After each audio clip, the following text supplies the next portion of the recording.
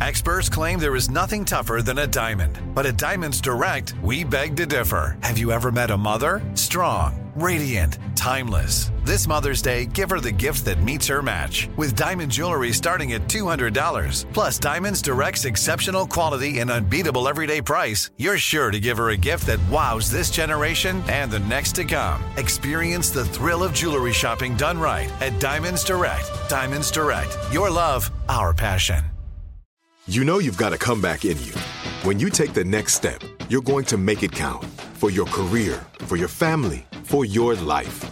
You can earn a degree you're proud of with Purdue Global.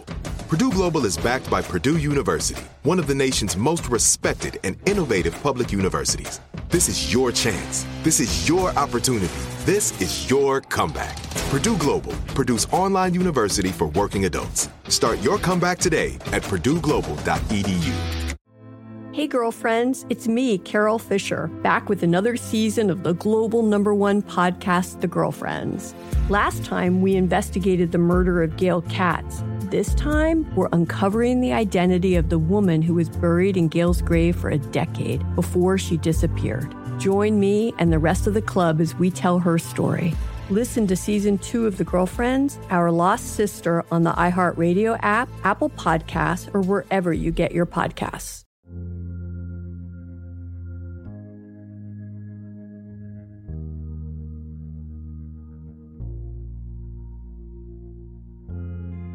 Welcome to Part 2 of Whispers in the Trees, where we return to the Midlands of England in the winter of 1943. You're listening to Unexplained, and I'm Richard McLean Smith.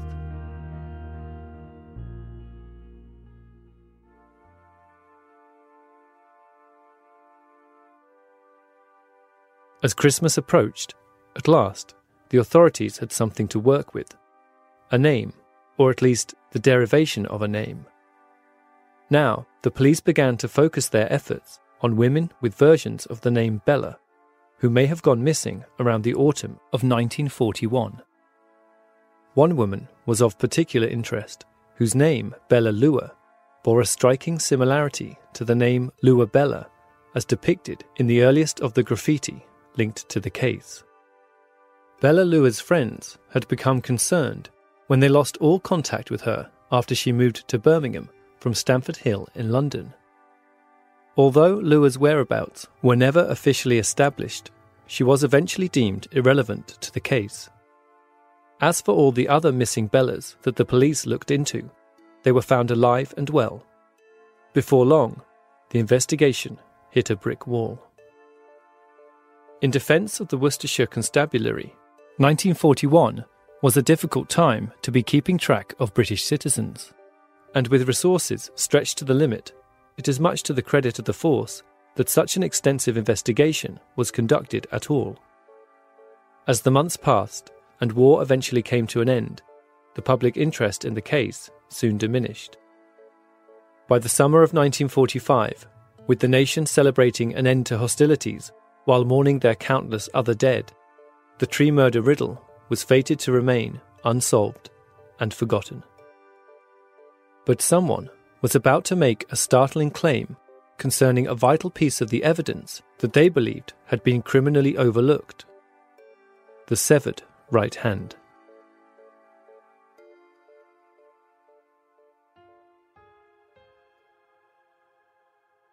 Back in 1898, at the age of 35, Dr. Margaret Murray was making a name for herself in the field of Egyptology.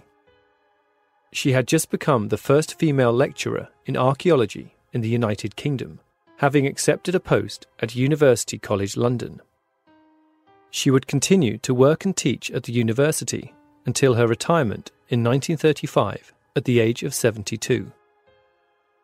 Although formerly an anthropologist and historian, Murray was perhaps best known for her highly controversial views regarding the history of witches. Her primary theory became known as the witch cult hypothesis.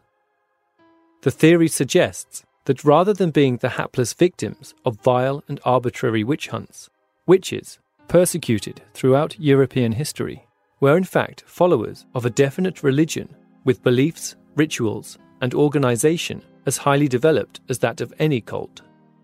What drew her attention to the Hagley Wood case was the curious revelation that the right hand had been found separated from the rest of the skeleton and buried in the ground.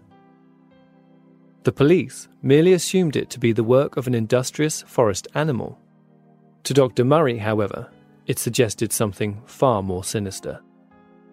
She believed that instead of being a gruesome but incidental offcut, the hand had in fact been removed and placed in the ground deliberately as part of an elaborate occult ritual.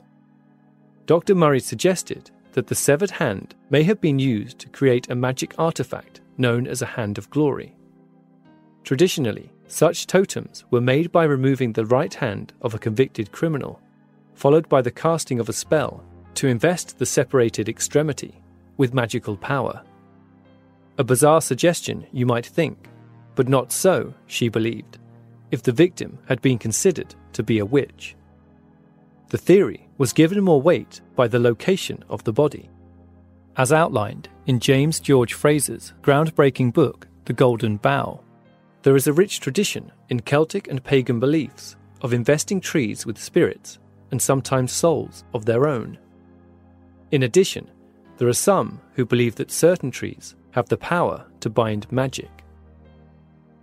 There are some who believe Hagley Wood to have long been a traditional meeting place for covens of witches, and it certainly wouldn't have been the first time that an occult ritual had been conducted in England during the Second World War. In August 1940, Gerald Gardner, a well-known follower of pagan witchcraft, along with a number of other members of the New Forest Coven, performed a magic ritual that became known as Operation Cone of Power. It was hoped that the operation would ultimately dissuade the High Command of Nazi Germany from invading the United Kingdom. It is also important to note that Dr. Murray's theory wasn't based on any personal belief in the magic of witchcraft, but rather the notion that such practices did occur. Whether or not a Hand of Glory had any discernible power, it remains that somebody willing to believe in such things may have enacted some form of ritual in the murder of the unknown woman. In any case, despite influencing a number of well-known authors such as Aldous Huxley and Robert Graves, Murray's Hagley Wood theory and her witch cult hypothesis have been roundly discredited, and in reality, there is little to support her claim that the victim had been subject to a ritualistic killing. What Murray's theory did do, however, was to enact a sort of magic of its own. Such spells tend to be most potent during times of uncertainty, when a scapegoat is required to make sense of the ills of the world. Perhaps it was only ever going to be a matter of time, but soon a bogeyman would be brought forth from the fog of truth. With all the talk of ritual murder and black magic, fueled by a press ever ready to fan the flames of a salacious story, many became convinced that local travellers were to blame.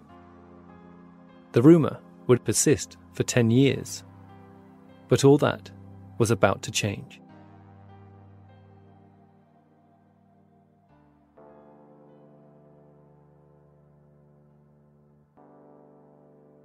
In 1953, a journalist at the Wolverhampton Express and Star, writing under the name Quester, decided to reassess the evidence.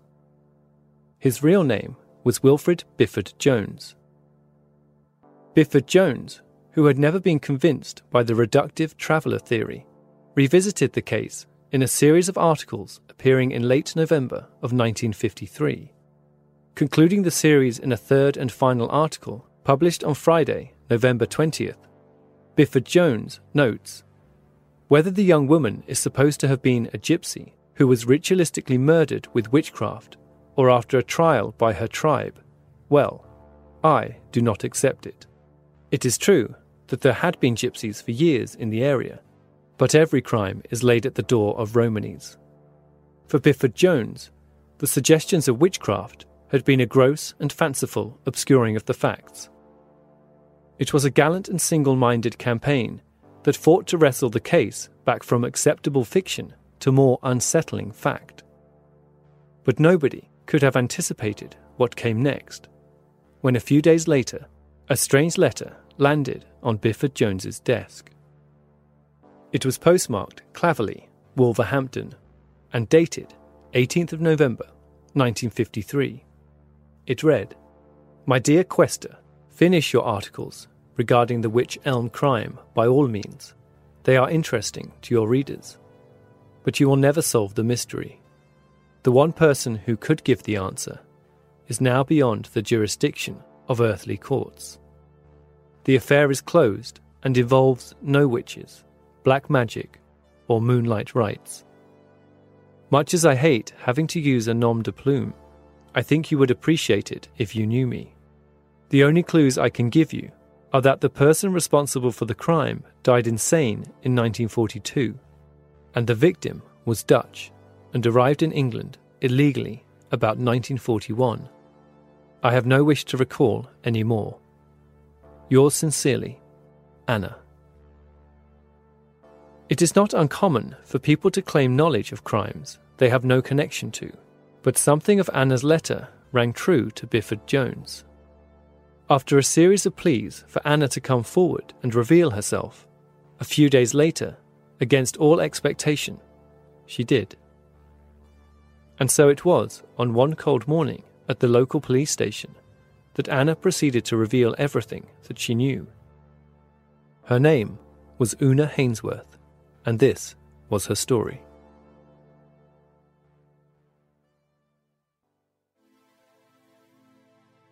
Sometime in the early 30s, Una had met and fallen in love with a dashing young man called Jack Mossop. Not long after, the young lovers would be married and expecting their first child. Sure enough, in 1932, with the couple still in their teens, a son, Julian, was born. As the country slowly clawed its way back from a decade of economic stagnation, here, encapsulated in the face of their newborn baby, was a renewed sense of hope for the future. But that hope would be short-lived, for there was a shadow looming over the young family, a shadow that was soon to fall across most of the world. On Sunday, September 3rd, 1939, at 11:15 a.m., families up and down the land huddled around the wireless as Neville Chamberlain announced that the country was at war. Less than a year later, on Friday, August 9th, 1940, the first of many bombs dropped on the Midlands.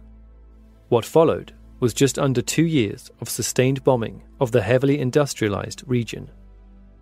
For Jack, perhaps to his relief and shame, as a skilled factory worker, he was exempt from the draft and was instead assigned to work in Coventry building munitions. But as the months wore on, Una's relief that Jack had avoided the draft was tempered somewhat by a sudden change in his character. He started to drink more and stay out later, often at a new favourite haunt, a lively place on the edge of the Clent Hills called the Littleton Arms. He started buying new clothes, including an RAF officer's jacket, to which he was not entitled. He had also started to accrue money from an unknown source. Una was particularly suspicious of the new crowd he seemed to be hanging out with, a suspicion that was further aroused when one of the crowd turned up one night at their home. The enigmatic man, who gave his name as Van Rolt, was well dressed and claimed to be from Holland, with a seemingly endless disposable income, despite no discernible occupation to speak of. One evening, in the spring of 1941, after yet another late night, Jack returned home, drunk and agitated. He'd been at the Littleton Arms again with Van Rolt, where they were joined by what he described as the Dutch piece. Jack claimed that the woman had become awkward and later passed out, at which point Van Rolt decided to play a trick on her. After carrying the woman to Van Rolt's car, the pair drove to a nearby wood and dropped her unconscious body into the hollow of a tree. They had only meant it as a joke, he said, believing in the morning that she would come to her senses. In the weeks that followed, it was clear to Una that something was playing on Jack's mind. As he retreated further into himself, and his behaviour became increasingly erratic, Una eventually had enough. So she left, taking their son with her. For Jack, now without his wife and child to keep him company, things began to unravel drastically. It wasn't their leaving that tortured him every night, but rather what had crept in their absence. Later, after Una and Jack had divorced, Jack confided in Una. He told her that he was being driven mad by the recurring image of a woman's face leering at him from inside a tree.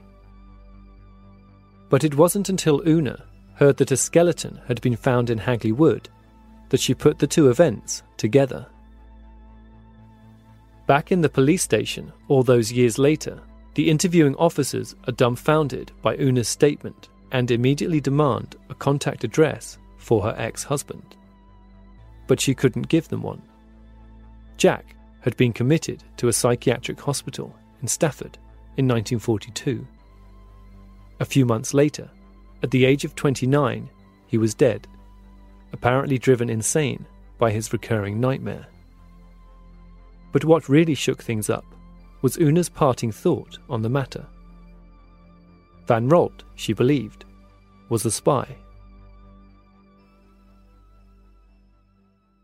Are you always taking care of your family? Do you often take care of others and not yourself? Now it's time to take care of yourself, to make time for you. You deserve it. Teladoc gives you access to a licensed therapist to help you get back to feeling your best, to feeling like yourself again. With Teladoc, you can speak to a licensed therapist by phone or video. Therapy appointments are available 7 days a week from 7 a.m. to 9 p.m. local time. If you feel overwhelmed sometimes, maybe you feel stressed or anxious, depressed or lonely, or you might be struggling with a personal or family issue, Teladoc can help. Teladoc is committed to facilitating great therapeutic matches, so they make it easy to change counsellors if needed, for free. Teladoc Therapy is available through most insurance or employers. Download the app or visit teladoc.com/unexplained podcast today to get started. That's teladoc.com/unexplained podcast.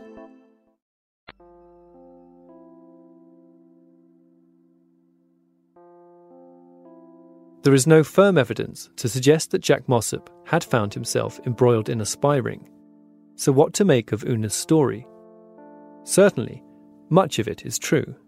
She did indeed have an ex-husband called Jack Mossop, who had been a regular visitor to the Littleton Arms. It is also true that he would later die in a psychiatric hospital in 1942. Police also had some luck in tracing the mysterious Van Rolt figure, but nothing untoward could be found. It could be said that much of Una's story begins to make more sense if her spy theory is applied. Certainly, in his capacity as a munitions worker in Birmingham, Jack would have been uniquely placed to pass off useful information to the German Air Force.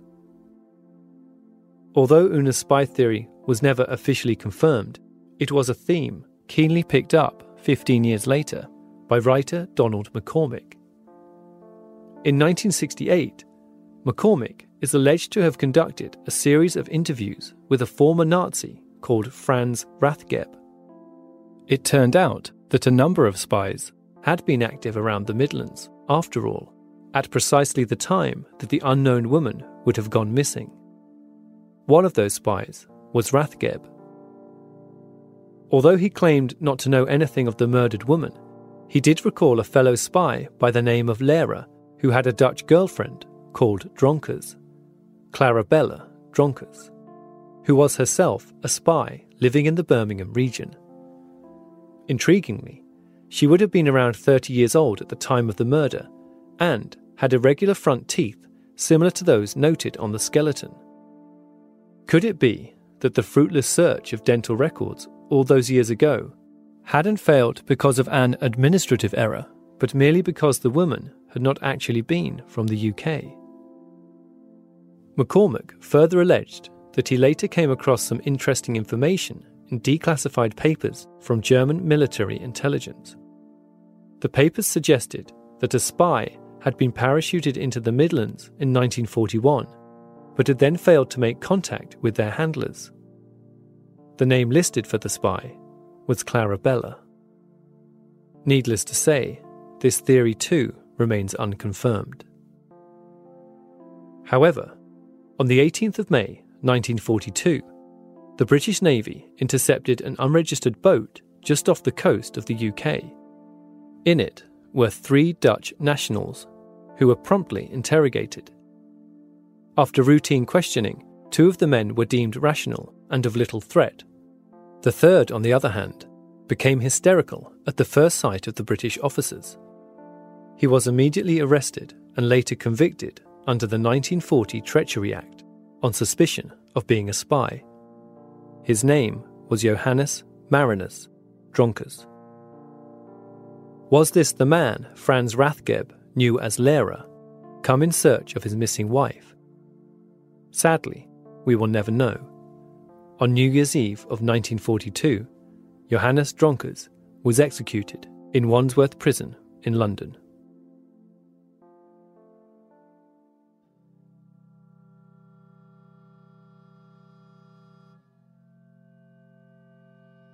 Towards the end of the 20th century, a number of British wartime files were declassified, with one proving of particular interest to our case.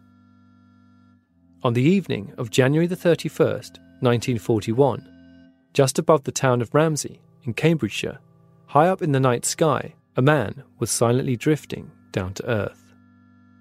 No one saw the black spot as it fell hard and fast, landing with a bump in a field next to Dove House Farm.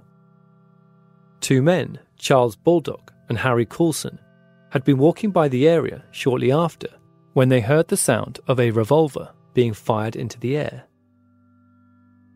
Locating the source of the gunshots, Baldock and Coulson were astonished to find a man lying on his back in a field, surrounded by the silken canopy of a parachute. The man, who was in some distress, had clearly broken his leg.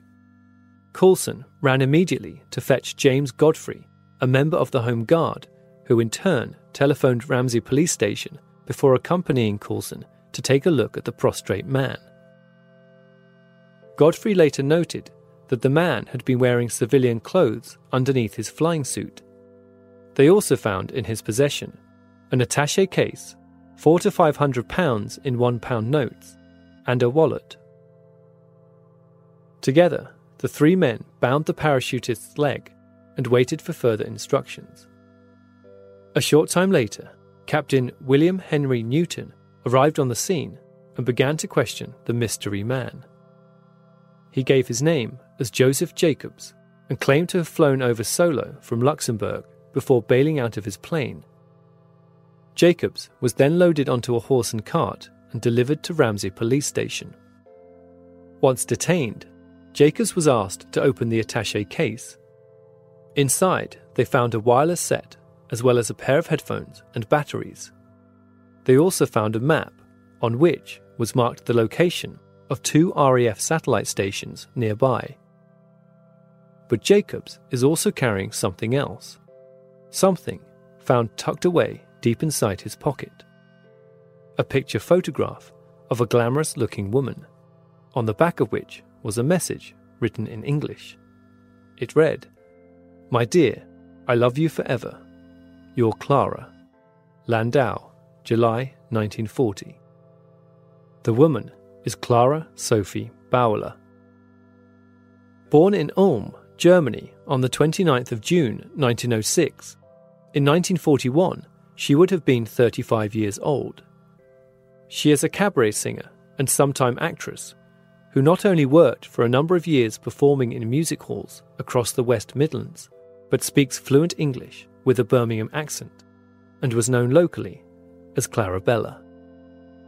Not only that, but according to Jacobs, she is extremely well connected to the Nazi Party, and had been recruited as a spy with plans to drop her into the Midlands region. Finally, it seemed that the pieces were coming together. Is it possible that Clara Bauer is our unknown woman? Not so, according to Jacob's granddaughter, Giselle, whose own website on the subject provides an exhaustive account of the life of Joseph Jacobs. As Giselle's research details, the skeleton found in the wych elm tree suggested a woman of around 5 foot in height. Clara Bowler, as has been well documented, was substantially taller, at almost 6 feet in height. In a final blow to the theory, it was also discovered that Clara had in fact died in Berlin on the 16th of December, 1942. Joseph Jacobs was eventually tried and convicted of being a spy and sentenced to death by firing squad. Jacobs protested his innocence to the end, declaring that he was a friend of England and had arrived to help in her fight against the Nazis, but it was to no avail. On the 13th of August 1941, Joseph Jacobs became the last man ever to be executed at the Tower of London.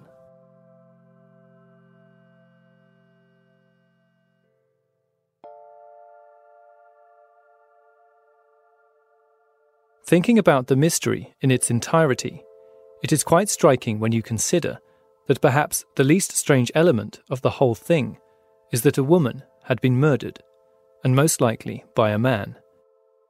And not only had she been disposed of with such apparent ease, but there seemed nobody willing to come forward on her behalf. According to writer and broadcaster Steve Punt, who investigated the Wych Elm murder as part of his Punt PI series broadcast by the BBC, there was one report at the bottom of a police file that is so often overshadowed by the louder, more colourful components of this compelling mystery. It notes a missing persons report logged sometime around October of 1941. A sex worker by the name of Bella had gone missing. Could it be that that same Bella, a woman whose initial disappearance had perhaps been deemed unworthy of investigation, was the woman they had been searching for all along? There was one other report, recorded shortly after the skeleton had been discovered, an eyewitness account by 2 home guards who had been wrapping up their nightly patrol near Hagley Wood one evening in the autumn of 1941, when the sound of an approaching engine stopped them in their tracks. As the guards looked down to a turn at the bottom of the road, a scattering of light is followed shortly by a vehicle appearing from around the bend before swiftly pulling in to the side of the road. The guards approach with caution, surprised to see a private vehicle driving round these parts at this time of night. As they near the vehicle, one of the guards holds a light up to the driver's window and knocks on the glass. The driver blinks into the light and rolls down his window. He smiles awkwardly as he hands over his ID. The guards are surprised to discover, judging by the jacket he is wearing, that the man is an RAF officer. Shining a light into the vehicle, the patrolman noticed there is someone else in the car, huddled under an overcoat, lying very still in the passenger seat. At the look on the faces of the guards, the officer gives an embarrassed shrug. The guards return the ID, which is gratefully received by the driver, who proceeds to roll up the window before driving away, back into the night.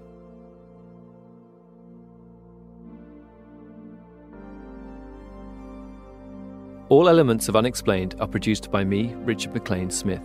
Please subscribe and rate the show on iTunes, and feel free to get in touch with any thoughts or ideas regarding the stories you've heard on the show. Perhaps you have an explanation of your own you'd like to share. You can reach us online at unexplainedpodcast.com or on Twitter at unexplainedpod.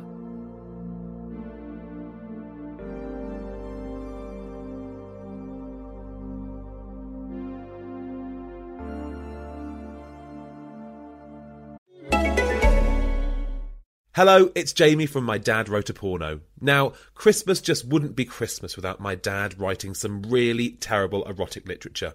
And Rocky Flintstone has not disappointed this year, because 2018's Christmas Porno Special is available right now exclusively on Spotify for 2 weeks only to get you in the festive mood. Not only that, but you can listen to all 4 seasons of My Dad Wrote a Porno, as well as thousands of other amazing podcasts, all for your oral pleasure. Just head over to Spotify and start listening now.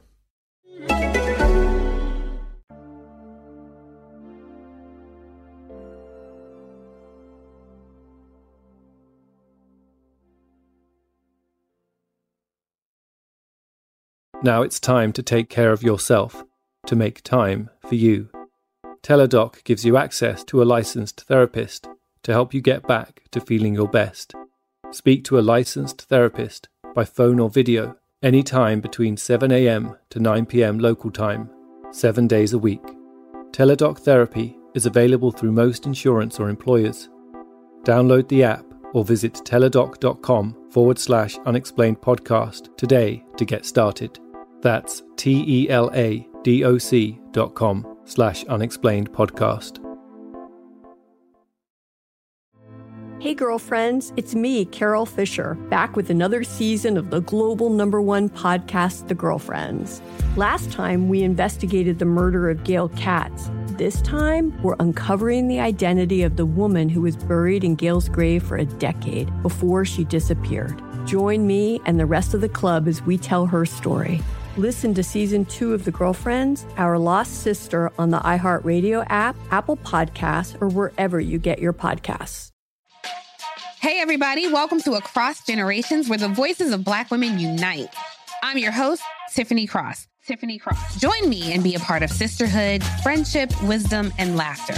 We gather a seasoned elder, myself as the middle generation, and a vibrant young soul for engaging intergenerational conversations. Prepare to engage or hear perspectives that literally no one else has had. Listen to Across Generations podcast on the iHeartRadio app, Apple Podcasts, or wherever you get your podcasts. The Therapy for Black Girls podcast is your space to explore mental health, personal development, and all of the small decisions we can make to become the best possible versions of ourselves. I'm your host, Dr. Joy Harden-Bradford, a licensed psychologist in Atlanta, Georgia, and I can't wait for you to join the conversation every Wednesday.